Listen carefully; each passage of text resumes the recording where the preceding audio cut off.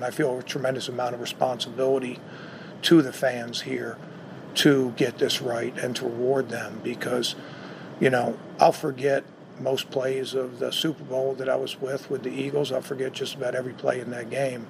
But what I won't forget is that parade afterwards. It's indelible in my mind. I'll never forget it. And in my mind, there's only one place that would outdo that parade in Philadelphia. And we're here right now. So I'm really excited about getting to work. And it's an honor to have Dino look over this proceeding, too. So thanks, guys.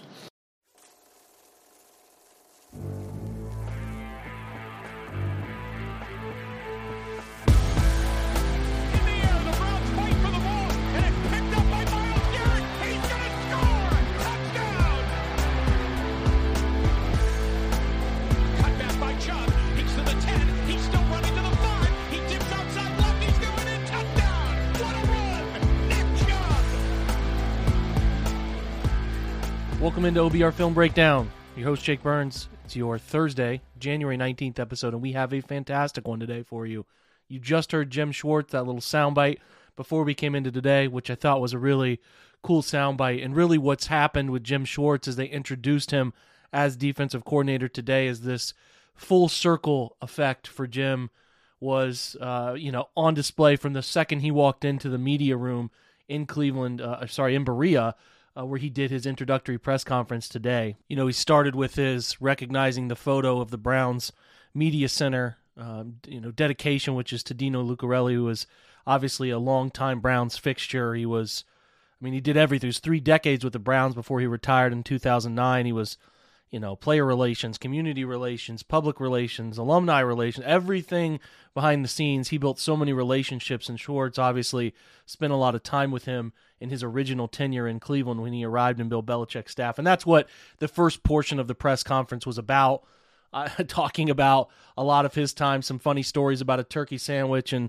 Bill Belichick and, how he arrived and what he was doing, the money he was making. It was really a trip down nostalgia lane for a lot of the beat writers who were in that room today who were around during that time. The Browns have one of the unique situations of media, good or bad, that the media has been, those close to the team, working for organizations close to the team, have been there a long time, and they remember those pre-move Browns teams and all of the staffers and Belichick's era here in Cleveland and all of that. So that was a fun little trip down memory lane for all of them. But he really got into also talking about a lot of his theories, right? Noted a couple things that he said that this was Kevin Stefanski's staff, and we will sort out what Kevin wants to do with the staff. But obviously coach speak, because he's going to have a large play in who the Browns end up bringing in as his secondary D-line, linebackers, all those position coaches.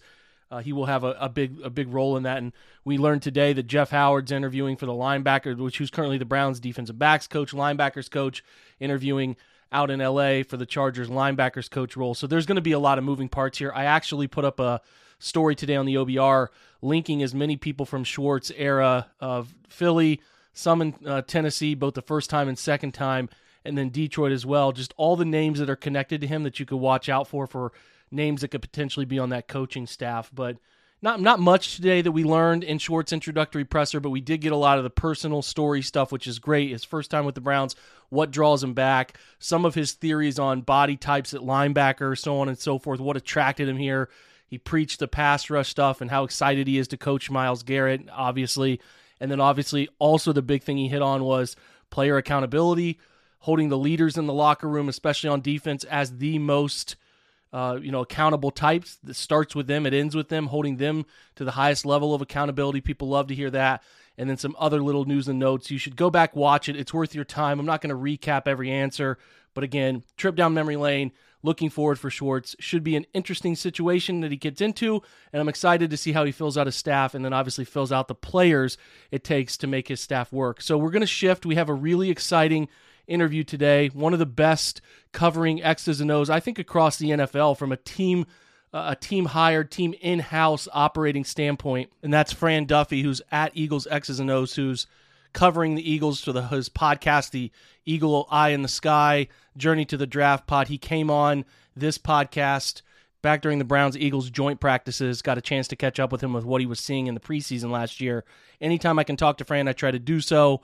Again, make sure you check out his work. He's been with the Eagles since 2011, so he has the full scope of who Schwartz is. That's what I've been hunting to try to find. He gives us such great perspective in this. We'll get to the interview right after this break.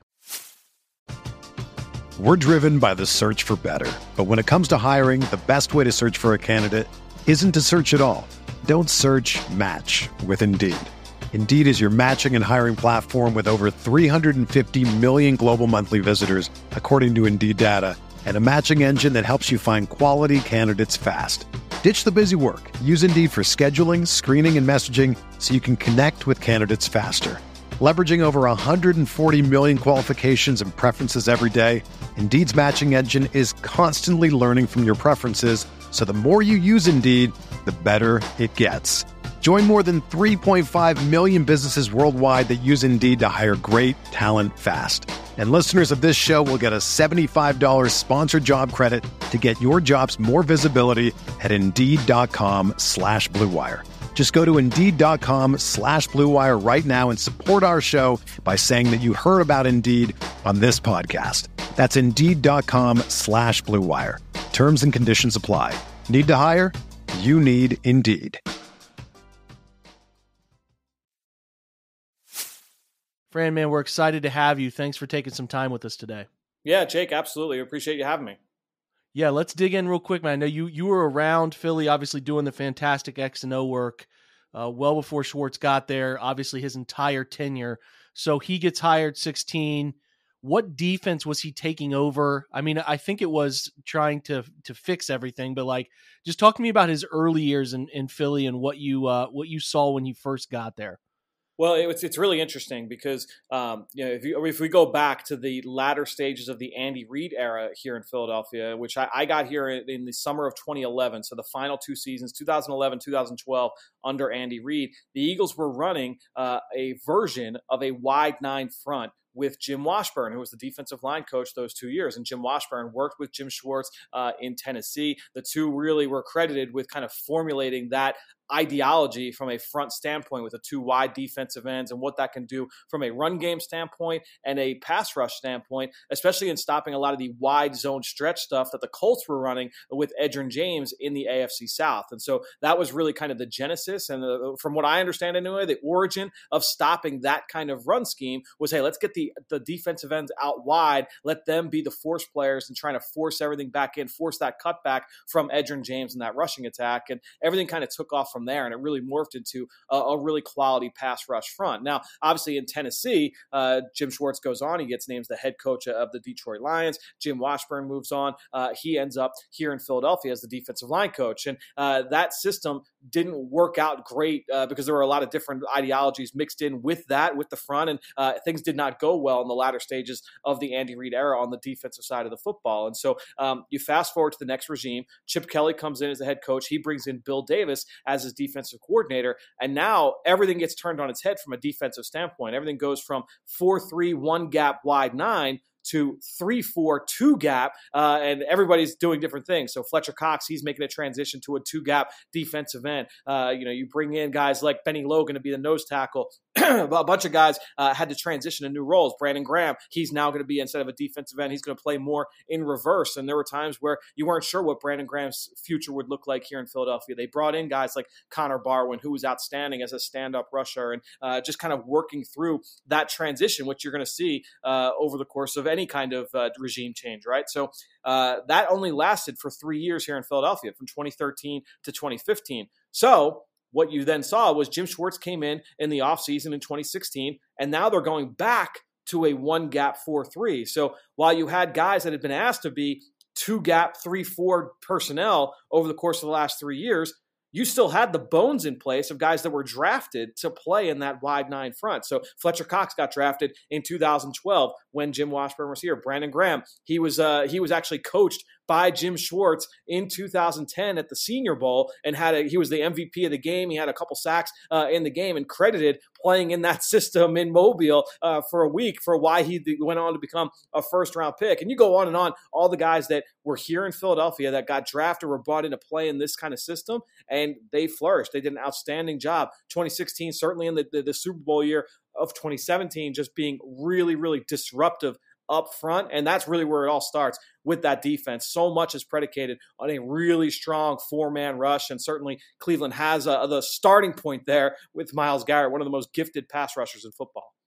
Yeah, we'll dig into that here in just a moment. But I kind of want to trace, and we have to talk secondary too. But the arrival of Schwartz taking over that defense, leading it to where it went right away. I think you read a lot of quotes. I mean, I read a lot of quotes from Timmy Jernigan, from Malcolm Jenkins, like these guys who were talking about him as a man. I think what the Browns defense, I think the Browns have done a nice job of taking on who Kevin Stefanski is on the offensive side, but the defense, just my opinion, Fran, I've kind of been vocal on my pod that I think you can really lose a bit of the edge without passion, without guys who are being held accountable. It's just such a competitive side of the football. Talk a little bit about your experiences with Schwartz, how he is as a person. I know Malcolm Jenkins talked about players getting a say in what they're doing and the accountability that triggered from that, that they're not just pawns in a video game that a guy's using, but they're actually having a say. And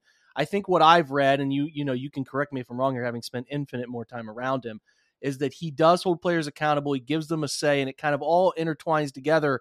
And there's very much a leadership aspect to him when he runs a defense. Yeah, I think in today's league, it would be foolish to not give players agency and not allow them to have any kind of say in terms of what they're bringing to the table on Sundays, right? So I think certainly you're going to see that with Jim Schwartz and with most coaches in today's game. And I think also, look, the proof is in the pudding with what Jim Schwartz has done, especially if you're a defensive lineman. You have to love the idea of going and playing in this kind of a system. And it's not just with what Schwartz has done, but you look at what Chris Kasurek, who comes from that scheme and from that system, what he's done in San Francisco. And, that's an easy place. If you're a free agent defensive lineman, hey, you know what? I'd love to go to San Francisco, come off the bench and rack up sack production playing in that system because of what they do to put you in position to succeed and ask you to pin your ears back and go. And that's really the big thing is those guys up front, they have got the ability, and sometimes it's going to be straight four-man rush with no frills, right? Now, there's not going to be a lot of glitter situated on there. It's not going to be a lot of pretty stunts and things like that. That'll get worked in, but it's really about having the guys up front. The come in waves, rotation was always big here in Philadelphia. That's an organizational philosophy, not even just a Jim Schwartz thing, but having those guys up front that can go and win. And again, the system kind of speaks for itself, and it's years of time, right? I mean, Albert Hainsworth getting paid what he got paid on the free agent market with what he did in Detroit or in Tennessee. You get Ndamukong Suh or in his early days in Detroit, what Fletcher Cox did here in Philadelphia under Jim Schwartz, right? So it goes on and on and on. Jeffrey Simmons, what he's done in Tennessee since Schwartz got there in that role that he had with that defense. And so I think ultimately you're looking for if you're a player, you're looking for a coach that is going to give you the tools to succeed. And I don't think there's any question that, especially if you are a defensive front player, that Jim Schwartz is going to give you that. Yeah, you talk about depth. The Browns, Myles obviously is who he is. He's well known, but the Browns struggled, and I'm sure you saw it when you watched joint practices to an extent. Can't really get them to the ground and all that stuff, but the depth of the Browns' defensive line is a concern. Do you think, let me put it this way kind of frankly, you talked about Albert Hainsworth, he had Ndamukong Suh in Detroit, he had Jeffrey Simmons and obviously Fletcher Cox in Philly and then Jeffrey Simmons and I don't know, it could be just circumstance. He arrived and these guys were in place and it all worked out kind of thing.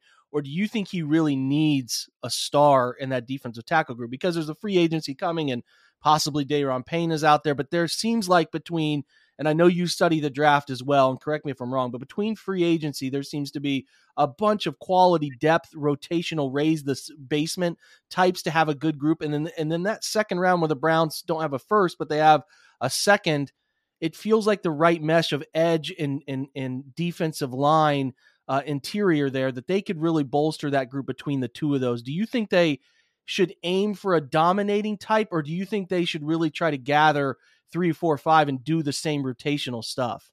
I would say probably both. And I think because here's the reality of it, right, is that if you were going to play, when you go to look at defensive systems around the NFL and what is successful and what is not, you get into, okay, why is this defense really good? And you say, okay, they're really complicated with what they do up front, or they're really simple with what they do up front. And then if you're simple up front, then you're going to be a little bit more complicated on the back end schematically. And if you're simple on the back end, then you'll be a little bit more complicated with what you do from a front standpoint. And some of the best defenses over the years, that's typically what you see, right? You might see, okay, you know what, we're going to play a lot of pattern matching zone and really mix things up from a coverage standpoint, but we're going to go simple 4-man rush. You think of like what the Eagles do this year, what the San Francisco 49ers have done so far this season. I'm just picking two that are in the NFC right now. But then you go over to the inverse of that and think back to some of the great Bill Belichick defenses. Hey, you know what? We're going to play a lot of man coverage. We're going to have some brackets on third down and things like that, but we're going to play a lot of man. But then up front, we're going to have all these different smatterings of personnel groupings and mixing and matching who's lining up where, who's blitzing from where, all the different things you're going to do formationally. So if you were going to say, all right, well, Jim Schwartz is going to be a 4-man front, well, if you're going to be simple, then you need your talent to be able to win, right? And so I think that that's the big thing is that when the San Francisco 49ers, when Nick Bosa is hurt last year and then Armstead's out and you start losing some of your blue chip players, all of a sudden that pass rush doesn't have the same teeth to do it and that defense doesn't have the same feel to it. And that's not a knock on like the scheme or on the team building process. That's just the kind of the reality of the situation is that if you are going to be simple up front, all right, well, then you need your talent to be really, really strong. And that's from a top-end blue-chip quality prospect standpoint, but then also from a depth angle because, Lane Johnson, the Eagles right tackle, he actually said it best. He was like, it's such a pain to deal with rotating defensive lines because those guys, they might play 50 snaps. They might play 45 snaps. Well, we don't rotate along the offensive line. And so if I'm dealing with guys that are really fresh coming off the bench in the fourth quarter, I'm feeling it a little bit. Those guys are really, really fresh. And that's just, that's an organizational philosophy here in Philadelphia that I've witnessed over the course of multiple regimes. And it's worked out to their benefit more often than not. And not everybody kind of feels that way. And we'll see if that's something that Jim Schwartz brings to the table in Cleveland. This is a bit of a tricky one. Browns fans saw some metrics, and I think this is pretty understandable if you watch enough film, that Myles Garrett had essentially, and this is again tracked through Pro Football Focus, that Myles Garrett essentially had the toughest job of any edge rusher in the NFL this year, dealing with double teams, dealing with the ball, the timing, speed of which the ball came out. I think what we're looking at with Schwartz or trying to understand is Joe Woods ran a lot of similar wide nine stuff. Is Schwartz going to bring a different pass rush plan? Like, I guess I'm asking for your experience with him and how he unlocked some of his better guys there. Like, do you think he's a malleable? He'll move him around? Do you think he's going to overload a lot? Like, how is he, if he has a guy like Myles, which is a little different than some of the interior dominators he's had? I'm just curious from your perspective, if you think he's shown the ability to adapt to an edge rusher to move him. I guess I'm kind of looking at Fran. How does he make life easier for Myles? Or is it just, hey, we're going to wide nine and we're going to do this. You're already dominant at it. Go do your thing. Don't limit how he goes about going after the quarterback. I'm just curious because a lot of people are trying to jump to that conclusion. And I don't know if there's any data or evidence or film that backs up how he unlocks with mug fronts, different things like blitz pressure things he does. So curious your perspective on what he does to help those guys up front. Yeah, I guess that'll be one of the things that I'm most interested to see is that, to your point, it's not like that we've seen a lot of examples where he had that level of edge rusher. Now that he's had a lot of edge rush production. Jason Babin had outstanding years. Kyle Vandenbosch had outstanding years. The guys he had here in Philadelphia had outstanding years working under him. But having that level, one of the most gifted players in the position, regardless of scheme, to have that kind of Myles Garrett talent, I think will be interesting. My guess is you wouldn't see him necessarily moved around a lot. That was not necessarily the profile. Doesn't mean he won't do it, but that was not necessarily what he has done in the past. What I do think you'll see more of is some of what you were saying in terms of like the overload fronts and, hey, you know what, we're going to put 5 guys down on the line of scrimmage, or we're going to go double mug and really dictate one-on-ones from that standpoint. And so that's really where I think you might see that more is, hey, we know Myles Garrett is going to beat whoever's lined up against him one-on-one. That's a tough assignment for anybody. So what can we do to make sure that he's going to get those one-on-ones? I think you'll probably see more of that. And there are a lot of different ways you can do it. I think in Tennessee, they've done a really good job of, it's funny, they do a great job. If you look at like the metric system and you don't actually look at, you don't actually look at the film, you'll say, oh, well, the Titans, they're not a really aggressive defense. They don't really blitz a lot. They are outstanding with their pressure looks and their sim pressures, where they're going to show pressure. They're going to have 5, 6, 7 guys up on the line of scrimmage, and that's going to dictate one-on-ones. Where now, oh man, how did Jeffrey Simmons get left one-on-one? How did Howard Landry get left one-on-one? Well, that's because of how they lined up front. And now that once the ball is snapped, you don't know who's coming and who's not, but you got your one-on-one that you were looking for and that you were hoping to get before the snap. And so my guess is that you'll see more of things like that. Now, Tennessee's an extreme. Will you see it to that extent? I don't know. But I do think that you'll probably see more things along those lines, as opposed to say, all right, well, we're going to take Myles Garrett, and instead of 99% of his snaps coming at right defensive end, you're going to see him lined up over the nose or at left defensive end or over the left guard. I don't know that you'd see that as much as more the formation variation, the front variation for that group. Another angle I'm kind of curious about is his use of linebackers personnel. A couple things I want to ask for some clarity on.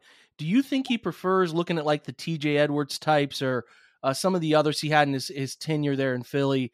Does he prefer a bigger linebacker? Obviously curious because I'm not sure what the Browns do at Mike, if they bring back Anthony Walker or they need to move around, go get some. I think TJ actually hits free agency this year. Correct me if I'm wrong there, but yeah, there are some names out there, but specifically the Browns have an interesting talent in Jeremiah Owusu-Koramoah, who's really gifted, but he's not a very big guy. So, I'm curious if there's a different type of linebacker from your experience with him that he looks for. Is there a propensity to play 3 linebackers? I think in my look into True Media, I saw that he's really not as high volume a nickel guy as I thought. Did a little bit more base early in his tenure and then shifted to actually from what and I know this can be sort of flexible with how they label players, but I saw a little bit more dime. So kind of speak to me if you can about what type of linebackers you think he has. Do you think he can adapt to a guy like JOK? I know he had David Long there in Tennessee, and again, he's not the DC, so I don't know really how much dictatorial, how much he dictates what they do there. But like, I just was curious at what you saw at the second level, if he has some preferences and personnel there, and if obviously that translates into a heavier linebacker preference because he likes to play that one gap and out gap teams and play the one high stuff, or if there's a use of DB stuff, he really likes to get higher volume 6 DB packages on the field.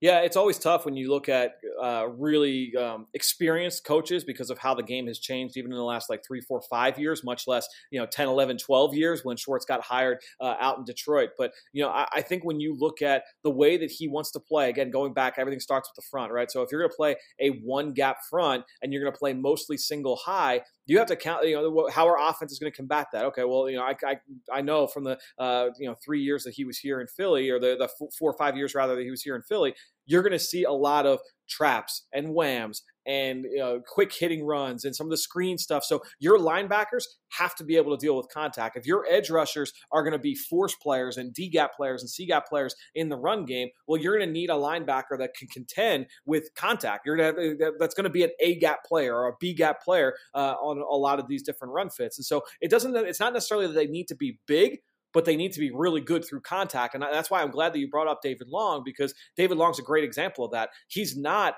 the biggest linebacker in the book. He was small by NFL standards coming out of Michigan a few years back. But then when you watch him, you're like, man, this guy is outstanding playing through contact. More often than not, he is just such a violent presence inside at the second level and just so ferocious with how he approaches the line of scrimmage. And so that's why, you're looking for more guys like that. You think back to when he was in Detroit, and honestly, he had this guy in Tennessee as well. Stephen Tulloch was a tackle machine for them because he was so great through contact. And you can hide guys, in terms of pass coverage and things like that. You're not finding a true, 3-down guy that is he's great against contact downhill and also a shutdown player, playing in reverse. That those guys don't grow on trees. As far as JOK is concerned, I think what I would find to be interesting with that is that Jim Schwartz was here in Philadelphia in the spring of 2020. 2020 when the Eagles drafted Davion Taylor coming out of Colorado. And Davion wasn't the same level of prospect as JOK, but a similar type of prospect in terms of he was undersized, was a kind of like a converted safety, big nickel star player in that Colorado defense. And, they had a plan for him. They said, hey, you know what, we really like this kid, what he can bring. And it didn't work out for Davion. He didn't reach that plateau, but there was that mindset of, hey, you know what, this guy with this skill set, there's something that can be worked in here. And that was unfortunately not able to come to fruition either for the scheme or for Davion. But I think when you look at that mindset, I think he would have a plan for a player like that. But again, it's just the evolution of the game has been such where it's not like you comparing Stephen Tulloch to JOK is kind of a futile exercise just because the game is so different from when those two guys were at their peak. Sure, good stuff. I would ask you, the secondary stuff is interesting. I think, and again, I'm not diving into Jim Schwartz back in 2020. I don't really know the reason things ultimately unraveled. And I don't know the fan complaint. It feels like some things I've read is that there was some stuff in the back half of that Philadelphia defense that maybe drove some people. And I have fans are all over the place with what they do and don't prefer. I get it. But it seems like he was a single high guy, a lot of man coverage, played a lot of single high. And maybe that is shifting a little bit as I've seen some things with Shane Bowen in Tennessee and maybe how they're pairing his front usage to Shane's preference for too high, how they're sort of deceiving, going open to closed and things of that nature to give more of that open look and give more of that cover 6, cover 8 variational stuff. And then ultimately move into, guys playing in and gapping out. I mean, Tennessee was so good against the run. You can't do that when you're being out gapped consistently. So they had ways. But what I'm asking you is, do you think Schwartz has altered his coverage stuff from his and this is tough to answer. It's really me just asking you to provide some conjecture and projection here. Do you think he has altered his philosophy around coverage? Because is that coverage stuff what ultimately unraveled things? Like what happened at the end of that tenure? And do you think like from that, the culture of his philosophies around coverage are adapting, moving, changing as he gets another crack at this thing? Yeah. And to your point, it's really tough to answer just because we don't know what the input was from him during his time in Tennessee, right? So over these last couple of years, what was the input from a coverage standpoint? Did it lean more on him from a front standpoint? That's what it's tough. It's tough to answer that question. There were a lot of things that happened in terms of how things ended here in 2020 in Philadelphia. And it was on both sides of the football, it was offensively and defensively. To your point, though, for the majority of his time, it was, here in Philly, it was a single high defense with a delineated free safety, strong safety. Rodney McLeod was the free safety playing from depth. He was a top-down player, and Malcolm Jenkins was the strong safety playing close to the box, matching up with tight ends and backs and doing a lot of the big nickel type of thing. So I think when you look at the way the defense was set to evolve, I know that there were plans with like Jalen Mills in that final year of, he's going to actually slide inside and do a little bit more from like a big nickel standpoint, and we'll lean more on some of the other corners on the perimeter.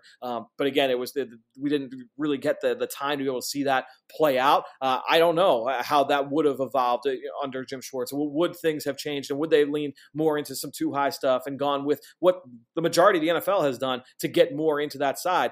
My guess is that, this without looking at the stats, but my guess is that if you look at the way the Eagles play defense in, say, 2017 from a single high versus two high standpoint, that they would be like one of the leaders in the NFL in single high usage this year if you took those numbers and put it into the 2022 NFL season. So, would that be the case in 2023 in Cleveland?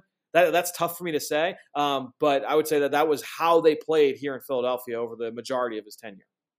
I would ask this. You talk about Rodney McLeod. They're like, the Browns don't really have, they have Grant Delpit, who I view as a similar player, obviously a lesser degree of what you mentioned with Malcolm Jenkins. He can play the box. He led the NFL safety stop tackles this year. I think he does a nice job as an extra body, third pseudo linebacker at times.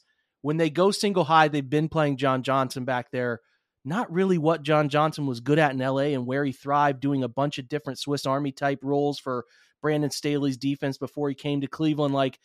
I'm curious if you really think that this defense needs a center fielder type to have success, because if they're going to that, I do worry about the ability to be fluid in that back half and have a guy who can threaten and do the instinctual things from center field. Do you view that as a really, really critical position for his defense? If they're going to live in single high, it is. If they are not going to live in single high, then you can get away with that. And it's funny because with Delpit coming out of LSU, the way I personally evaluated him was more of that single high post player, play from depth, see the ball, go get the ball. And I know he has adjusted his game and he's played a little bit more close to the line of scrimmage, as you mentioned, the success he had in that scheme this year. And you know what John Johnson has been? He's been more of that like Swiss Army knife, too high, can rotate down and make plays close to the line of scrimmage. That's where he made his bones with the Rams. And so, I think that, look, Jim Schwartz is no dummy. He is a really smart coach. He's going to put his players in position to succeed. So he's not going to go square peg round hole, especially big picture, right? You might be forced into some things early on in year one, depending on where, how much stress there's going to be on that entire staff to win next year. But I think ultimately he's going to put his guys in a position to succeed. He's not going to do anything that would make the defense worse. So I think if that's the way he kind of views that personnel, then he'll say, all right, well, we're going to lean into more of those split safety looks. If he thinks that if by his heart, by his mind, he wants to play single high and he thinks he's got the guys to do it, then that's the way he'll play. But it's just tough to know the answer to that question on the outside.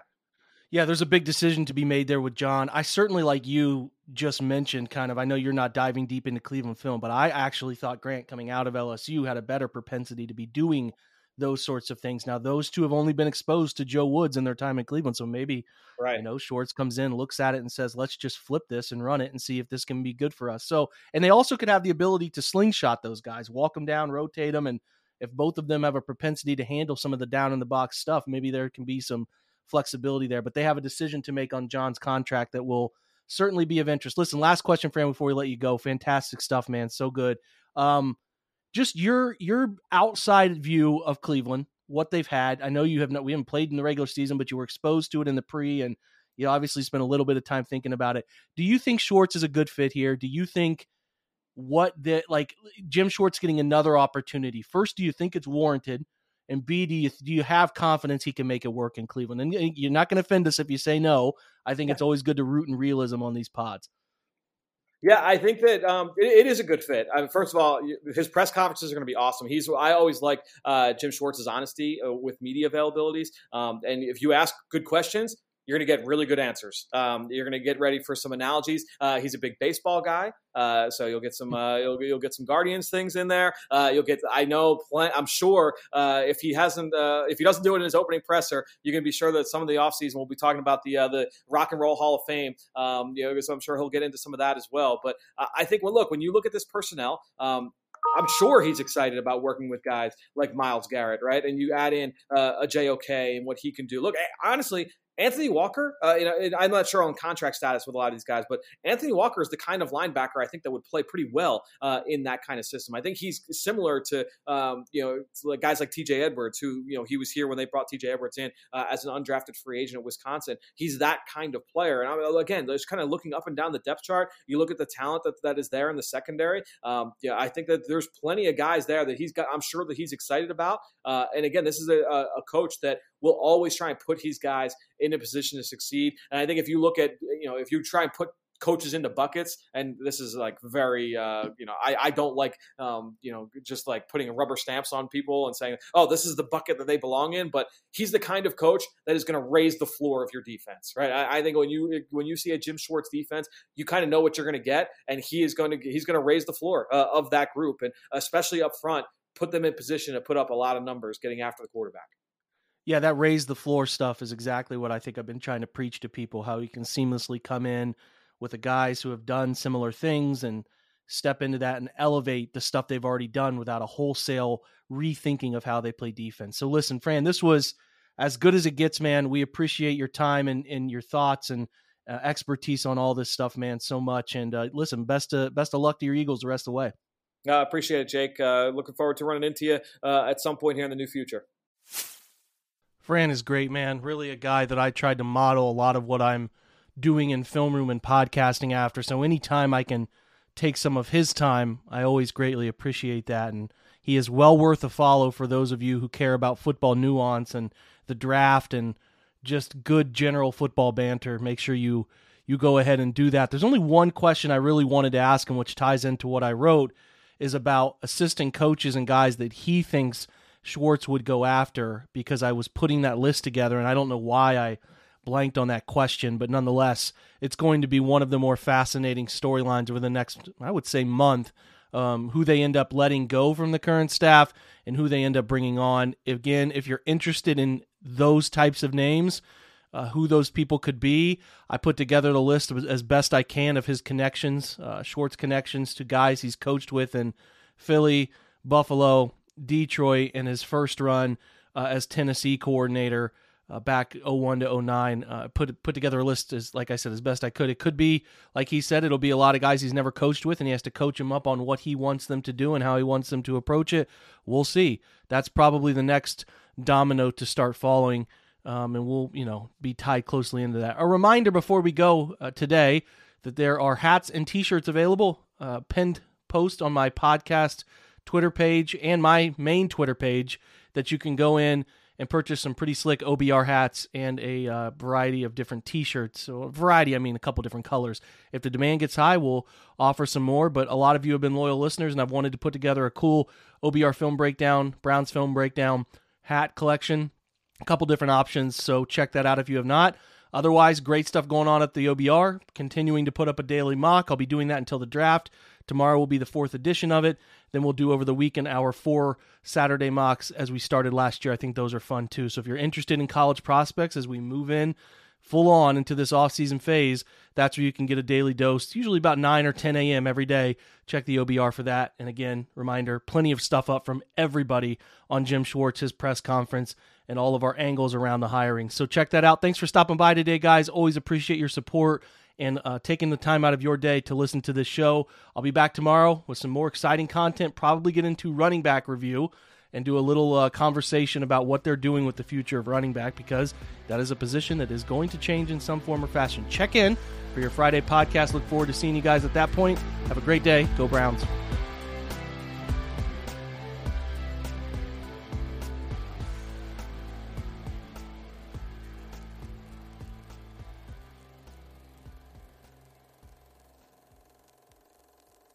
Everyone is talking about magnesium. It's all you hear about. But why? What do we know about magnesium? Well, magnesium is the #1 mineral that 75% of Americans are deficient in.